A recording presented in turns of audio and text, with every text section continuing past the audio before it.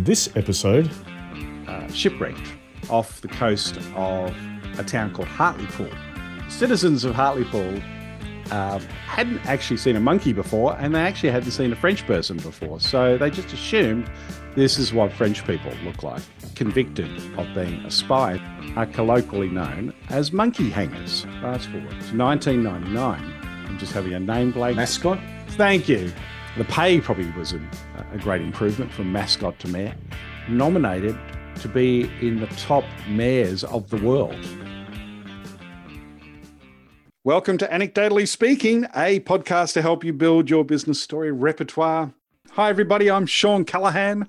And hey, everybody, I'm Mark Shank. Now, Mark, I've been meaning to say this, but for all our listeners, we'd really love if you could, rate and review our podcasts. We've been told this is important. Right. And it also just helps, people find us. And we really want to spread this word of getting people to share stories to make their point, especially in organizational settings. So, yeah, rate, review, share, whatever you like. Subscribe. I think that's the other option as well. Subscribe. Yeah. And here we are thinking that just having great content is enough. That's it. Yeah. So anyway, that's where we're at. Story. I've got a story. Let's hear it. Let it rip. Let it rip, as they say. So this story requires a tiny backstory, if you like. So as legend would have it, during the Napoleonic Wars, so this is where the Brits are fighting the French, there was a French ship that was shipwrecked off the coast of a town called Hartlepool. Hartlepool's up in the northern parts of England on the northeast coast. And all accounts, everyone lost their life, except one body was washed up to shore who was still alive. But this person was not a person, it was a monkey. Chimpanzee. This person was a monkey. This person was a monkey. But the citizens of Hartlepool hadn't actually seen a monkey before, and they actually hadn't seen a French person before. So they just assumed this is what French people look like. A little bit hairier, not a great stature. Mind you, they're a lot shorter back then, people generally. And when, gibberish. Yeah, well, they couldn't understand a thing this chimpanzee said. So they just figured that, well, that's French, like we don't understand French, and he's obviously speaking French. Well, it's during the war, so there are big high suspicions going on, and so they are concerned that he's a spy, and so they try him in the court, and he's actually convicted of being a spy, and they hang him. But hang on, the monkey is convicted. The monkey is convicted of spying, and they hang this poor monkey. And from that point forward, people from Hartlepool are colloquially known as monkey hangers, right? Now, apparently they really lean into this moniker. But now, fast forward. So this is the story I want to tell you with that background. Fast forward to 1999, and the Hartlepool United Football Club is looking to add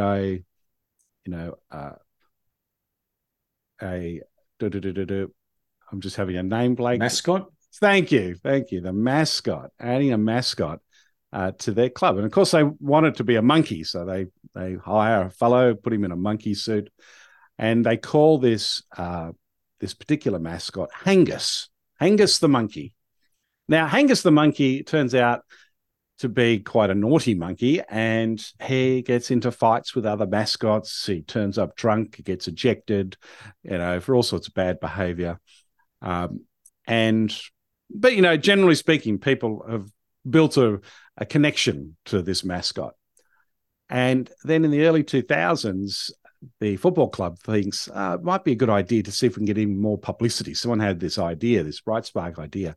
Why don't we submit Hangus, the monkey, as a candidate for the next mayor election, right? So the mayorship's up for election. They put him in there. The monkey essentially promises things like everyone gets bananas, all kids get bananas across the city every week at school, and amongst a bunch of other, sort of crazy incidents and activities he does to generate interest in his mayorship. Well, on the election day, Angus wins. Angus wins by 500 votes. He beats the main sort of Labor candidate, who is, everyone's just assumed will get in. Probably didn't put the effort in. Angus was going full bore, gets the job. Now, of course, they can't give the mayorship to the monkey. They have to give it to the person wearing the monkey suit, who's a young fella called Stuart Drummond.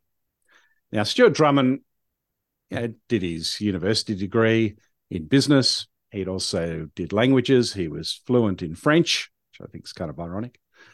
And he hadn't really thought too much about being a politician, but he goes, yeah, why not? Give it a go. So anyway, he gives it a go. And it takes him a little while, 6 months or so to get his head around this new job. I suspect first of all, the pay probably was a great improvement from mascot to mayor. But he gets into the swing of it, so to say. And at the end of his term, he decides to go for re-election, and he gets re-elected. The townspeople love this mayor. So he turns out to be a good mayor. He turns out to be a good mayor. A guy who really cares for the citizens, who's doing the right thing, and he's out and about and has a great personality, and people just love him. Anyway, so he gets voted for that second term, goes through third term, wins the third term, right? And each one he's winning it by, an increased majority. He would have probably won another mayorship beyond that, but they actually changed the whole sort of governance arrangement in the city and turned it more into a, leader party type arrangement. So there wasn't a mayor role. But the interesting thing too is he got nominated to be in the top mayors of the world, right? So he was regarded highly across, much more broadly. And the other thing is that he's the only British mayor to have 3 consecutive terms back to back. So, he set a bit of a record at the same time. So anyway, I heard that. I actually heard this story on Cautionary Tales, right? It's a podcast that we listen to and enjoy. And I'd recommend you listen to their version of it, right? Because he does a very half an hour version, but in terms of a little version that you could tell in a business setting, I think this one could be a good one. I told it last week to a group of young leaders, 18 to 25-year-olds, trying to get across the idea that, hey, you really just got to have an opportunity to lead.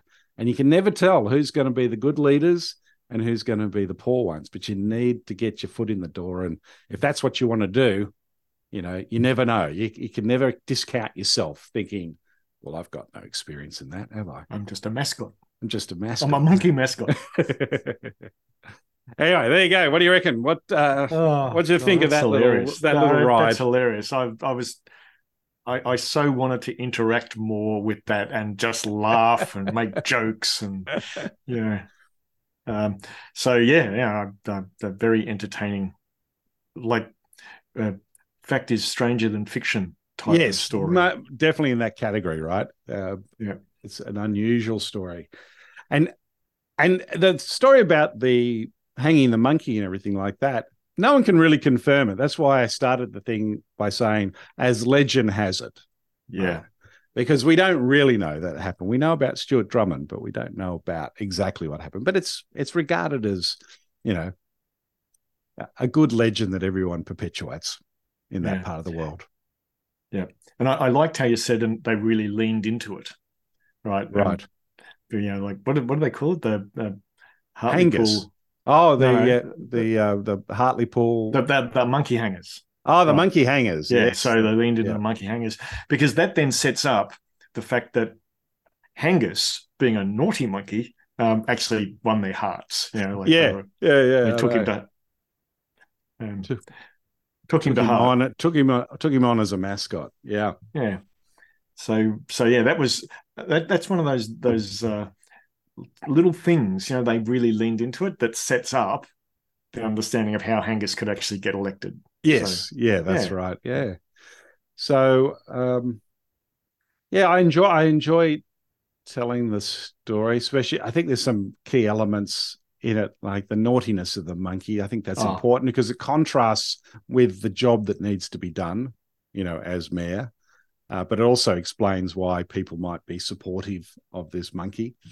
Um, yeah. and I just love that first scene of the monkey being washed up on the shore, right?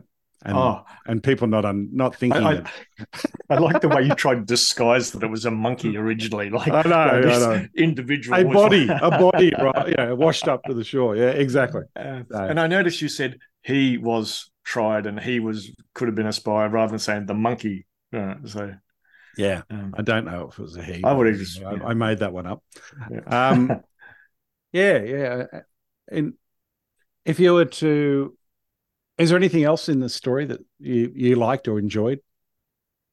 Well, I guess I liked the the the fact that he turned out to be a good mayor and got elected 3 times, right? Yes, The contrast, the surprise. yes. It's like the payout for the Mm, effort or the crazy change. yep. Because it wouldn't be half as good a story if you sort of said he got elected and then, you know, was kicked out after one go. Yeah, he was hopeless. He was hopeless, Yeah. as everyone thought. Fighting and drinking. Yeah. As everyone thought, he was a bad mayor and a In bad fact, monkey. that's something that could add to the story, right? Right. To make that story even better, is to go, yeah, like it was a bit of a joke and no one expected it to actually happen. And Well, it's because, interesting you say that because in the cautionary tales version, there is an element of that. So, in the way uh, he tells it, essentially, when he gets when he wins the election, some of the people, some of the senior, sort of leaders of the city, sort of say, "You're making our city into a joke, right? yeah, This is disgusting. What you're doing is like," and really yeah, laid it on. But in the end, that again, that just amps up the stakes for this guy to get it right. exactly. High stakes. Yeah, Yeah. yeah, Yeah, and also sets high stakes. Also sets the contrast. yeah, Expectation. This is just embarrassing. This is mm, hopeless, ridiculous. Blah blah blah. yeah, Turns out to be really good. Best mayor in the world. That's nominated for best mayor in the world. That's pretty cool. yeah, yeah. Just pretty amazing. Anything else that we could do to improve that story? Nothing springs to mind. Okay, okay. What about let's get into business points then, right? Okay. Um, for you, as you're listening to that, well, what would be a business point that springs to your mind? All right. Book. You can't judge a book by its cover. Nice. Yep.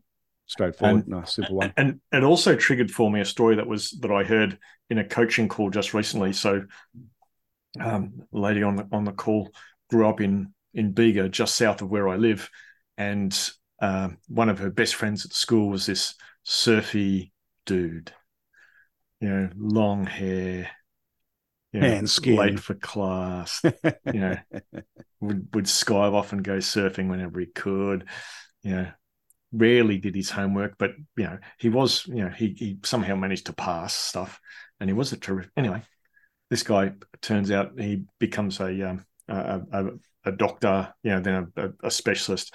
He goes on to essentially rally the community to create a new community, to get a new hospital built in their region, and people are going, "Oh my god, this guy is incredible, Yeah. incredible." And but he didn't look like it at There was school. no predictability there, right? Yeah. No, Yep. no. Yeah, I think So that anyway, it makes really sense. triggered that story for Yeah, me. yeah, yeah, yeah. That and that's where the you can't judge a book by its cover came from that. Yeah. Yeah. I actually told this story. I'll probably mention to some younger folk, 18-year-olds, 18 to 25-year-olds this week, and I was just trying to get across to them that you kind of need the opportunity to lead, because it's only when you get the opportunity to lead you can tell whether you can lead or not, right? And for these people, they were doing a leadership program, And I can imagine a lot of them would be sitting there going, look, I really don't have the ability, the chops to do this, you know. But I think you learn over and over. You can't, like you say, with your book by the cover type idea, you just can't predict it. You can only learn it by doing it. Well, and also, so that, and very closely related but slightly different, is that you need to seize the opportunity when it comes. Right. Yes, exactly. Because he could have stepped away from. He may not have taken up, and then the second person probably would have got the election, right? The Labor candidate. Yep. But because he sort of said, "Yeah, I'll give this a go," and there you had it. So yeah, lean into your opportunities. There's also something about potential here. The who knows? Oh, you can't just look at somebody and assess their potential. No, not when it's really complex. I mean, you even today, we see leaders thrust into really high level jobs, and some thrive, and others, stumble and fall. Right, and again, you wouldn't really know even at that high levels who's going to do well in the CEO role, for example. Oh, yeah. Yeah. Yep. Okay. Well, any other points we want to draw out of it, or shall we get straight into some, scoring?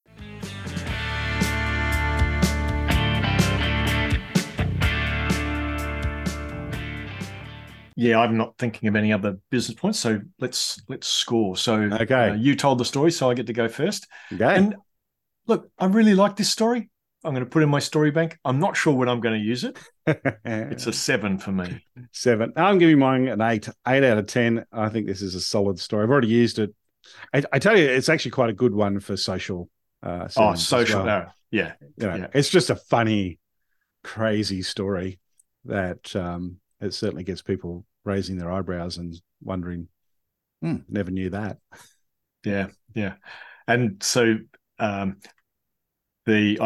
couple of episodes ago, you told the story about Jean Calmet, the French lady who lived to be 122. That's another one that is terrific in social situations. It's a ripper. Yeah. Right? But it's also got a business purpose, because I had one of our program participants. I always encourage him to get in touch with me and ask the question. And he did. He said, look, I've got a meeting and I want to communicate to somebody that rather than, pay you a fee, that we should do this as a partnership. And it's a complete different model, and they're a bit resistant. And he said, have you got a story? And I said, that one popped up, did it? That's good. Yeah. So I linked him to the Jean Calmet story. Yeah. Okay. That's good. Fantastic. Rightio. Well, just another reminder, just reiterating what Sean said at the start, if you could rate and review and, I don't know, like and whatever else you do on social media, that would be fantastic, because what it does is it helps people find the podcast. And our objective is we want to fill people's pockets full of business stories that you can use. So, yeah, if you can help us in achieving that, that'd be great. Fantastic. Well, thanks everyone for listening to Anecdotally Speaking. And of course, tune in next week where we have another story on how to put your stories to work. Bye for now.